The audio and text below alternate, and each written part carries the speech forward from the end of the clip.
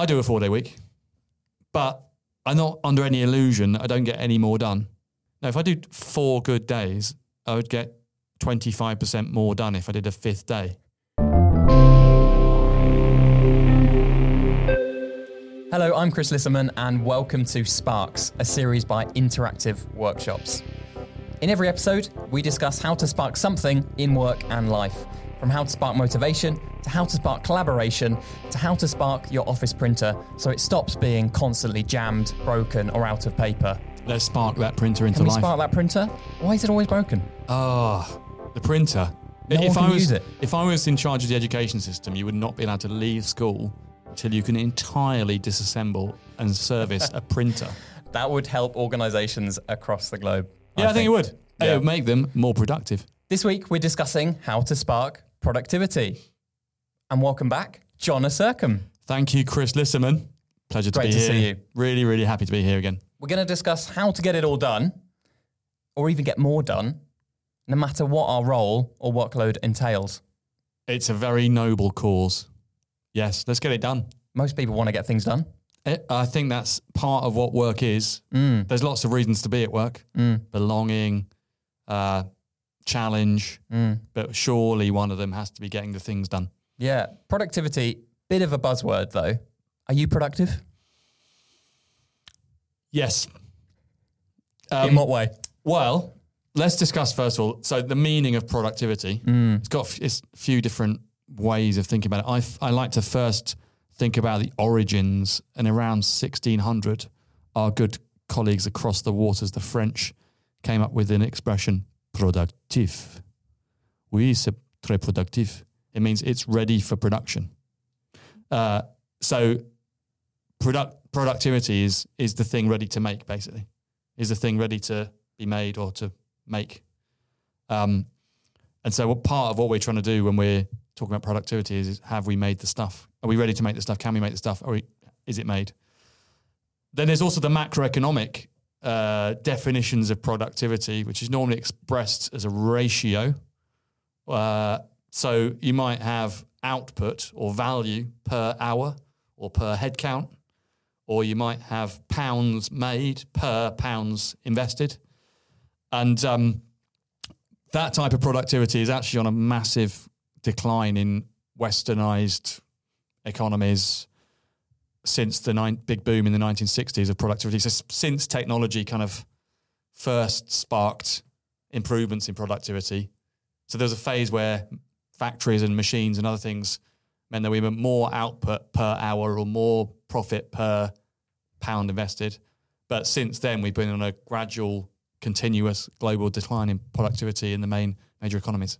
Interesting. So actually on a decline, I guess there's a feeling that we're becoming more and more productive, but actually on the macro trend, less productive. The value added grown slowly, but there's been a massive increase in the amount of work we do. Right. So we're thinking about the amount of hours we do versus the amount we actually get produced. So over time, we're working more, we're producing less, and therefore the ratio is going the wrong way, which is really weird if you think that technology and, I mean, like physical technology like factories and then digital technology like computers should mean that we're making more stuff for less. We're actually working more and producing less. That's fascinating, isn't it? Yeah. Why is that actually? Why is that, do you think? Well, my rationale on it is that work has become a platform for something else. I don't think that we're really working. I think when we come to work, we're involved in a social system. We're not, if you go to a factory, I don't know if you ever worked in a factory. I haven't, no. It's you and the thing you're making, and the faster it's made, it's done. Yeah? So I've been on production lines. I've worked on a potato production line. Wow. There's a massive barrel of potatoes. They all have to be sorted, graded, cleaned, the roots taken off. The faster I get that done, it is done. And there's no one to kid. Yeah? I've been on car production lines. So we've got to make those cars. The faster they're made, the more we can all go home. I've been on other production lines. But in those jobs, the aim is get it done, productive, get it finished and produced and then go.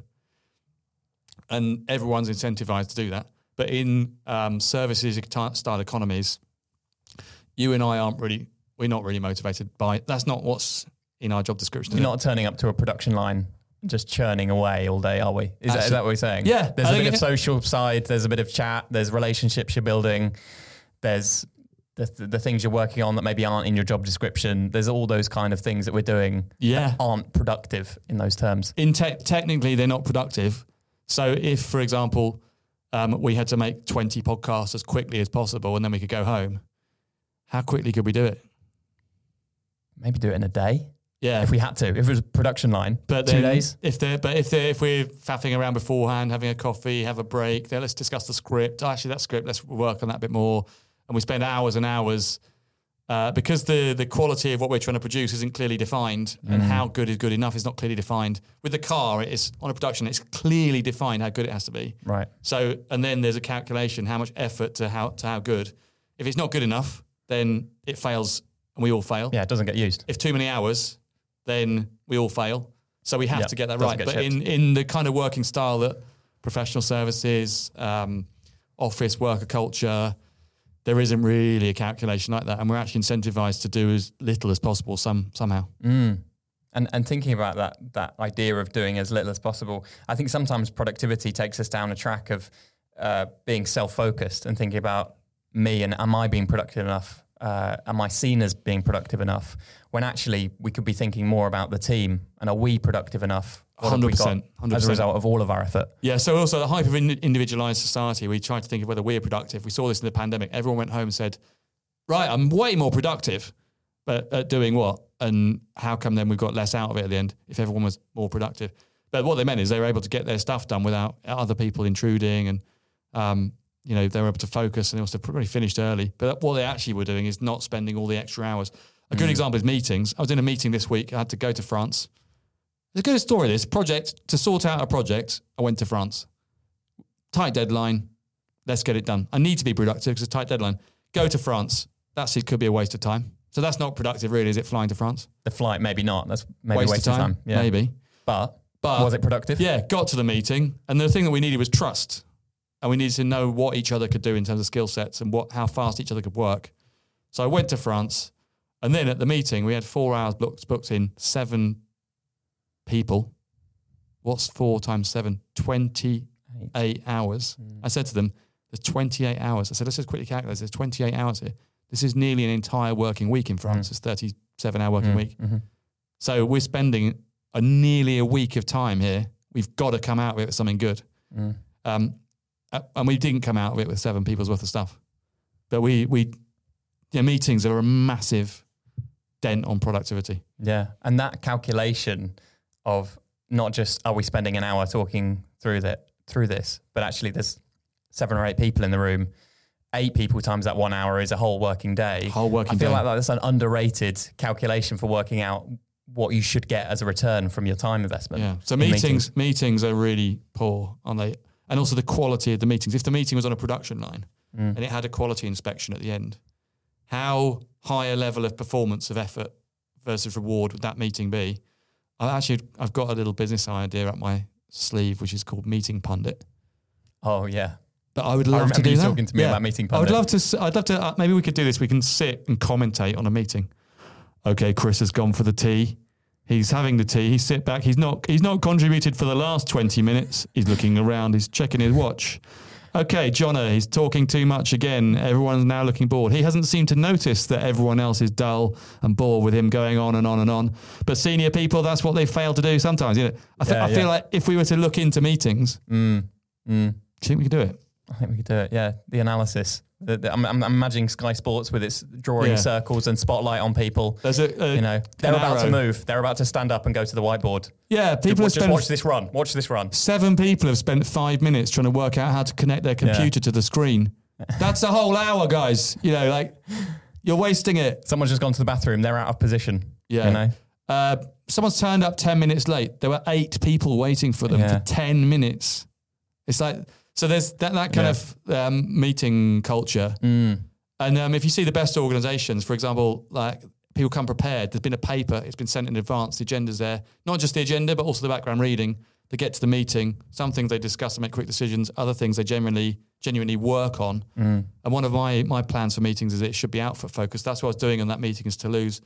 got everybody up, got all the content we're discussing on the walls, not a presentation, everything on the walls. We go around writing on things together, putting in ideas, contributing. I think workshops can be very, very effective. And we did get to our outcome, but we spent a lot of time doing it. We talk a lot about makings, not meetings, around interactive workshops, but that came from a workshop, I believe. It was, from a participant of a workshop. They were writing a poem, and that was their last line, makings, not meetings.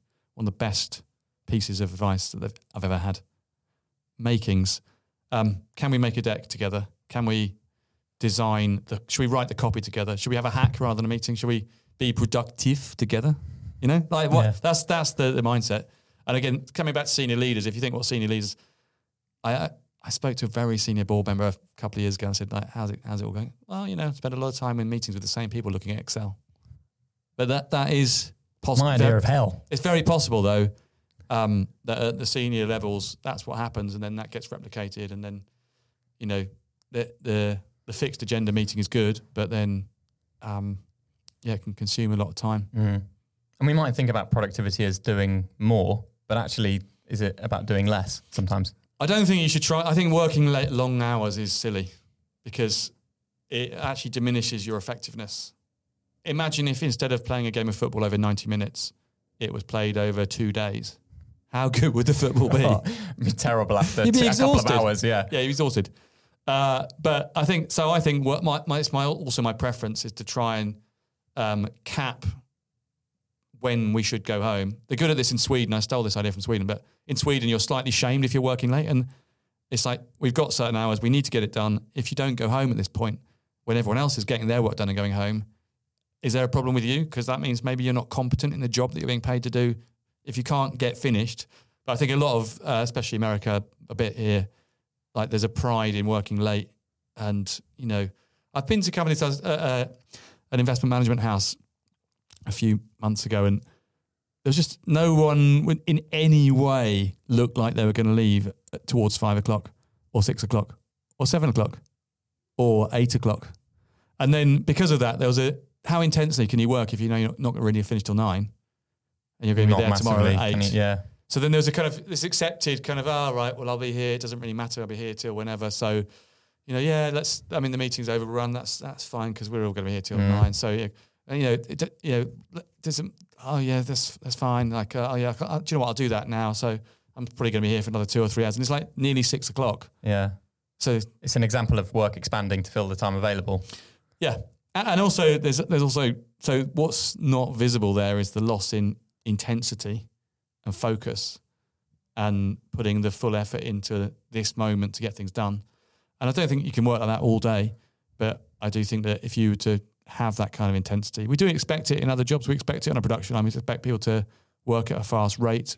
We expect it in retail. We expect people to have their game face on all day.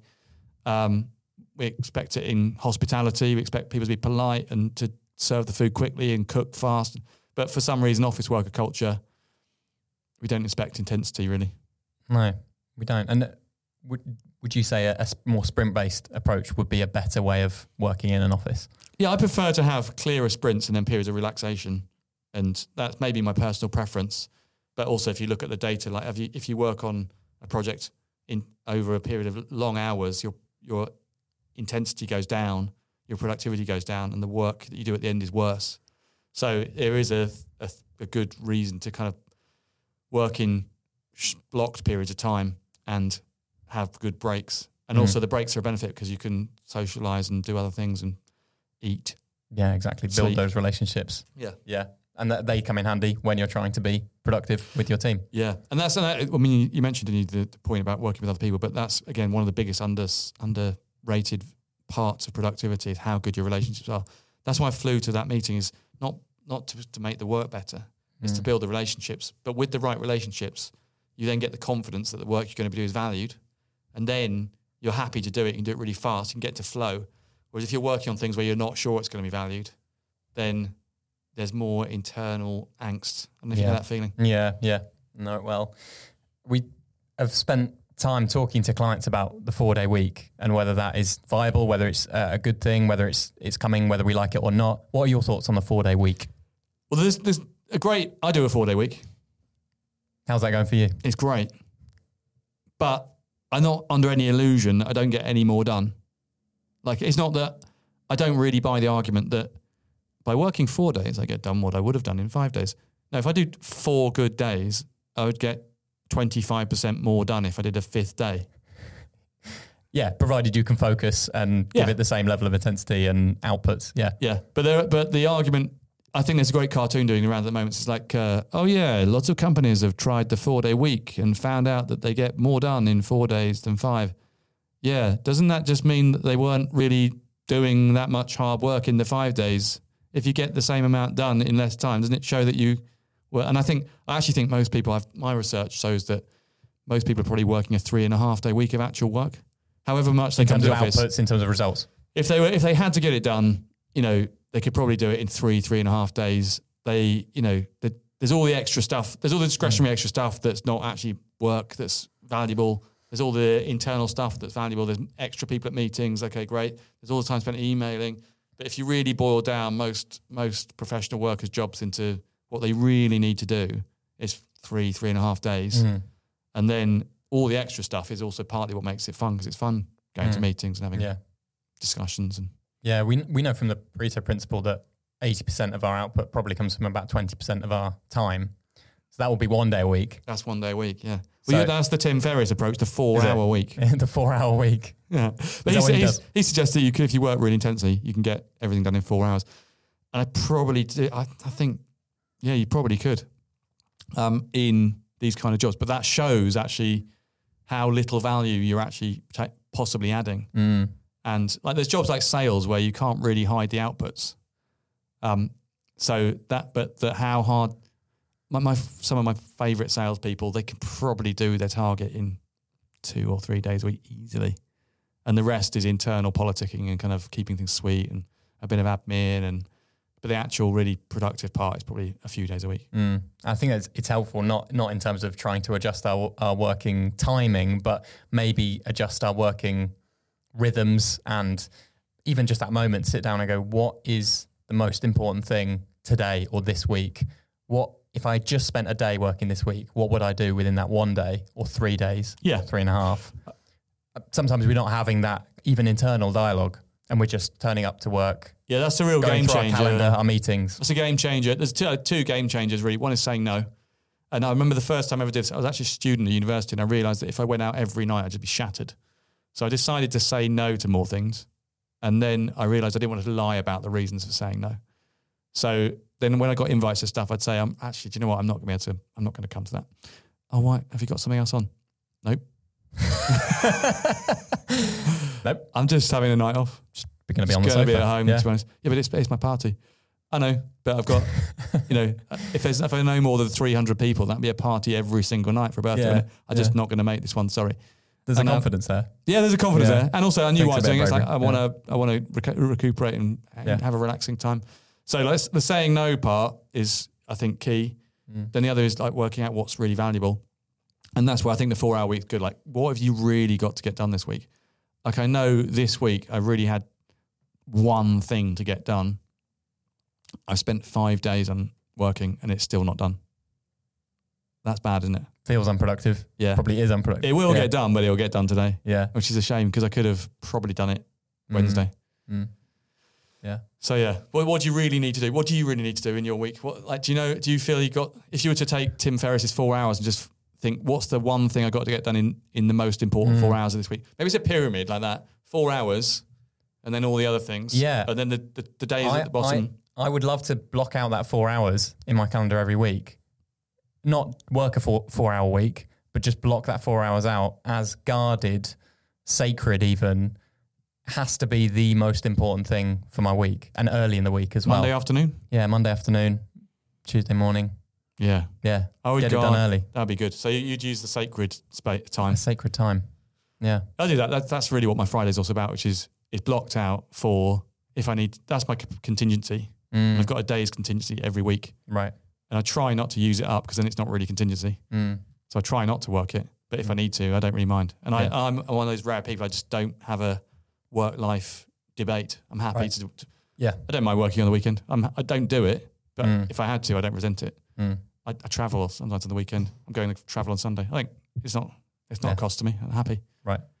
Yeah. Yeah. Is productivity any different from effectiveness? Oh. Is there a distinction we need to make there? Yeah. Yeah, because productivity is a ratio of output per effort. Right. And that value per days or whatever. Effectiveness is actually choosing the direction, I think. Yeah. So you can be very productive. I'll give you a good example. Tech startup companies. Yeah. So they get a lot of money. Mm-hmm. Yeah, to they get the start. funding. They get an idea, they get the funding, A series, B series, series B, A series B. Yeah. Then they hire a lot of people and then they make a tech thing. And then they realize that actually the thing they've just built isn't the thing that's going to be successful. So they pivot. Yeah. Yeah. Are the investors happy? It seems happy? productive so far. So far they've been productive. Yeah. They produced a thing. But ineffective. In one direction. Then they pivot. So they change direction. And then they get to Series B funding. And then they realize that they're not going to have a hockey stick growth. So they turn now into like a normal company. And then the investors think that wasn't really going to give us the reward. So then the investors try and sell the thing or get out. And it's one of the reasons why I think those macroeconomic trends are showing a decline in overall productivity is because we moved into this style of working. Again, if you think about it as an investor, in fact, some research on this, 75% of investments into high growth companies don't give you a return. Wow. So only 25% do. If they obviously do really, really well, you get back more than the 75% you've lost. But that's showing like even on the capitalism is basically finding its limit, which is impatient. If I just take more risk and build something early, and then I can maybe make more money. But if you look at all the effort put into that and all the money, if it doesn't work in 75% of cases, that is hugely ineffective, even though all of the effort involved may have been productive. Yeah, they may have produced a lot. They produced a whole company. Yeah, they produced a sales team. They produced a tech platform. They produced a market. They produced marketing. They produced an HR department. They produced all that stuff. So it's been productive in terms of effort per output. But then in the end, it's been ineffective. Right. So it could be very productive, but still ineffective if it doesn't work out. If it doesn't result in the thing you wanted to. Yeah, and I think again that happens to us at work. So we go to work, we're very productive, but we're maybe not very effective. And again, the Tim Ferriss mentality is just about being effective. How do we adjust that so that we don't just feel productive or seem productive, but we're actually effective in our working weeks? It's a combination of what we were saying before about saying no and challenging. Why are we doing this? Do we need this amount of people here?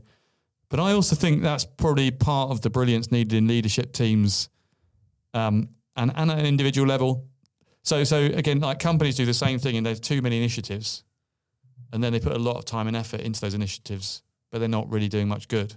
So everyone then works really late because they've got these urgent priorities and then it doesn't come to anything.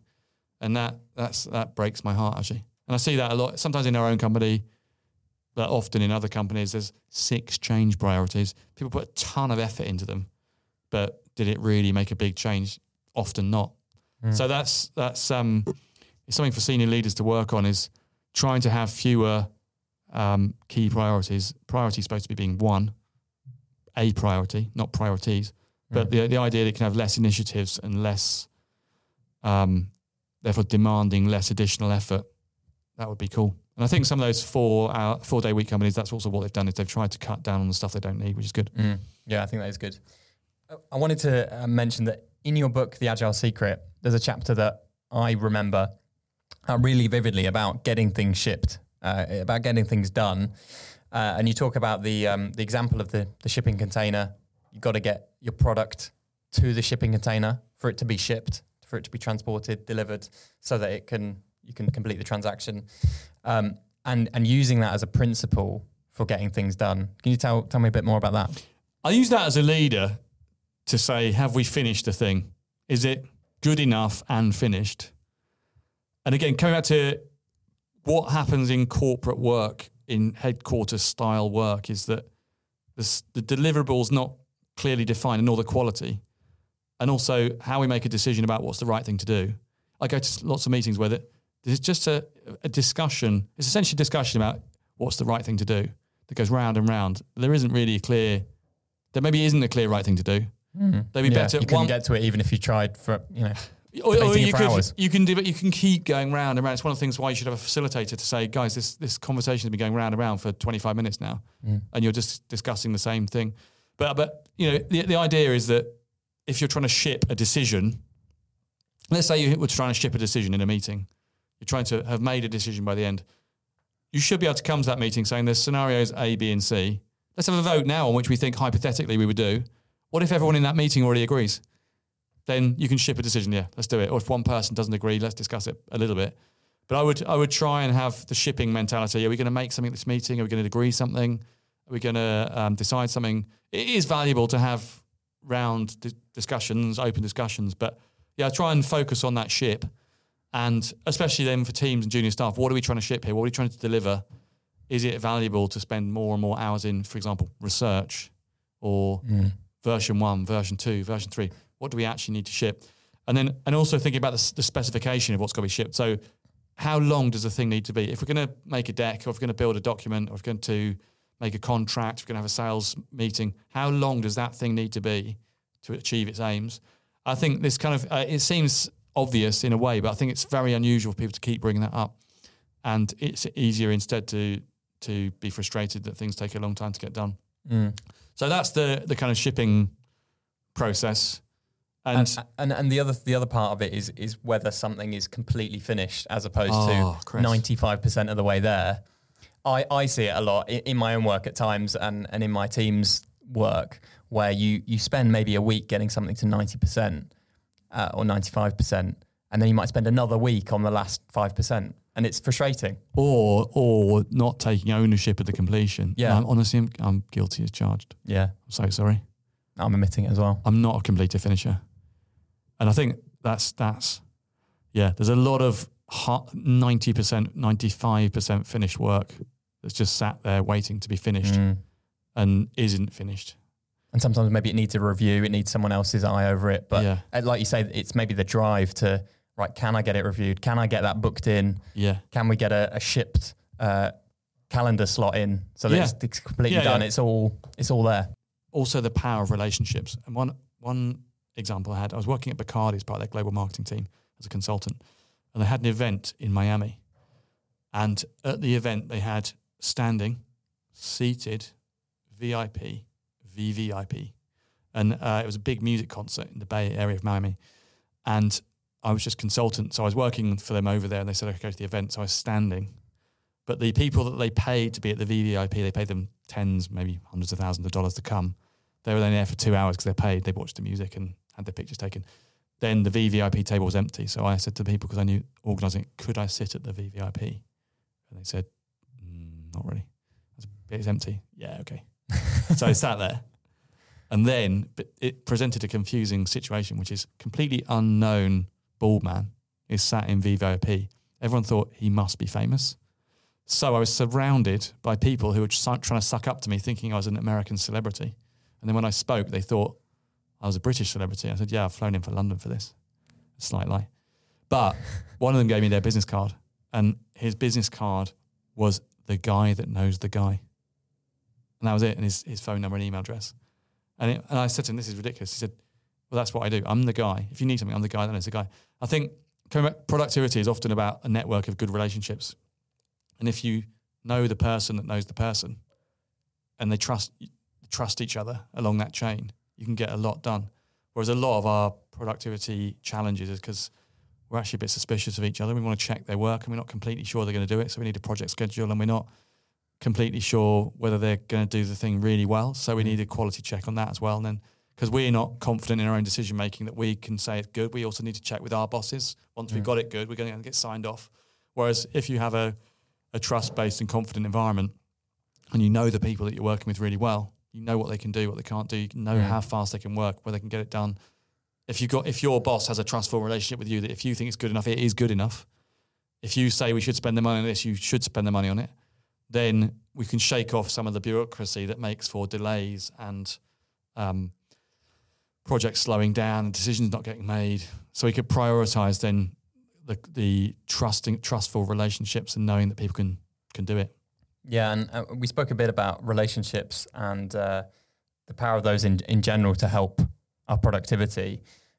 And could it be that trying to be optimally productive, trying to be more productive even, actually can come at a cost to our relationships, our being available, our having blank space in our diary where we can support others? Yeah, I mean, one of my best managers, he used to block out every morning. You know, they said sacred time. Every morning was blocked out for him to do his work. And then if you try to book a meeting, you'd say, actually, do you know what? You can book a meeting with me in the afternoons, but you can't book a meeting with me in the morning. Why is that? Because I'm doing my work. It sounds funny, but it shouldn't really, should it? That's He was excellent. He also had, normal. by his desk, he had 2 hats, a red hat and green hat. And because our office was quite busy, if he put on his red hat, he wouldn't talk to you. And it's good. Different hats. So different hats. Social signalling. Yeah.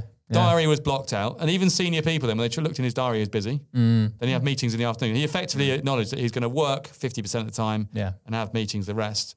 So I do think that kind of mentality, like this is work. Like you were talking about, I really need to get this done. I need to do it well. I want to have clear thinking time. I'm going to do that. And then everything else is optional. And we use headphones as a signifier as well.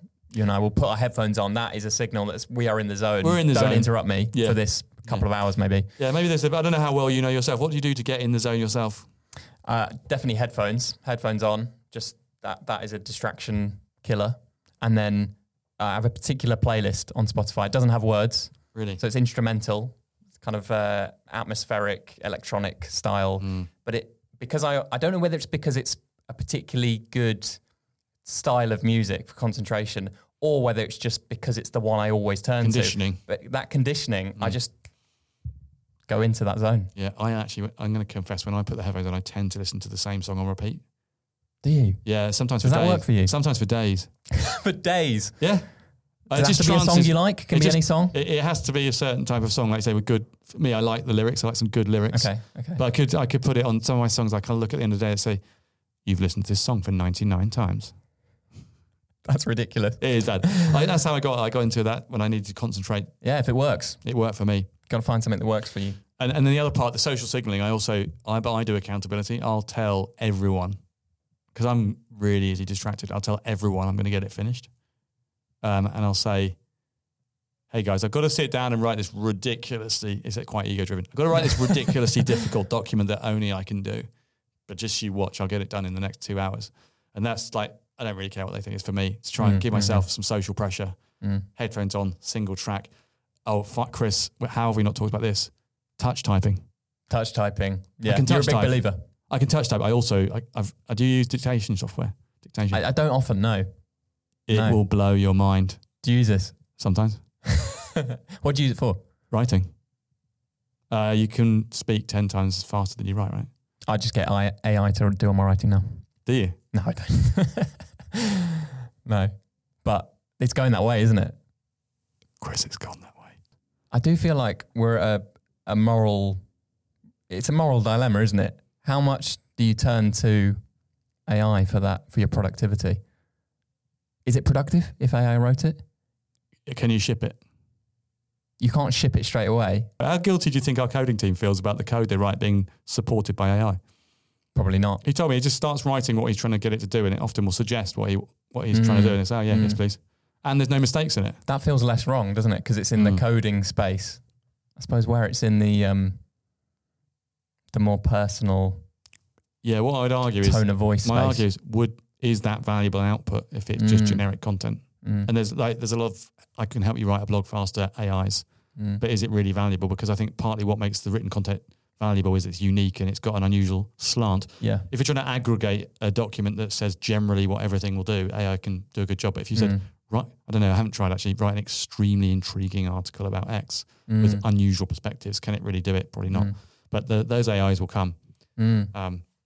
Yeah. So that's, I guess the artisans of old questioned industrialization as kind of cheating because the pottery was being made by a machine. But content, in time, people just adjust. Yeah. And that becomes the norm. We better wrap up our podcast. Jonah, thank you very much for joining us. Do you want to tell us a little bit more about how we're making teams, leaders, individuals and organizations more productive? Well, we're helping them to challenge themselves, as we've discussed. A lot of this is really just down to challenging yourself. And when you get an external expert come in and help your team think about what they're really there to achieve, and help a leader pick a direction and help them work out the optimal operating system to get there. That is really valuable. On the outside perspective, it's quite hard on the inside to make the tough calls. So we work with leaders and teams to try and help them define what they're really there to achieve, what's supporting and enabling that, and what blocks that, and then to set up a working pattern that delivers it, that's also fun to work in and works for the other stakeholders. And we've got a number of different processes for that. Sometimes that's a team booster, which is specifically in tech startup land, or sometimes we'll have a tool board, which is for more corporate teams. But those projects, we try and define a goal with them and then work on it with them over a number of months to get an optimized working pattern and to make sure that the members of the team feel valuable and that they're doing good work. So yeah, I think, and also working with leaders on decision-making about what not to do and how to build relationships is a big part of what we do. Brilliant. So if you're trying to be more productive, help your team become more productive, or help your whole organisation be more productive, do get in touch. We'd love to have that conversation. John, thank you very much for joining me.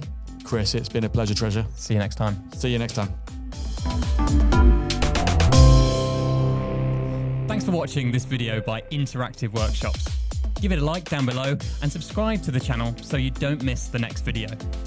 Click through to here or here to watch another video by Interactive Workshops.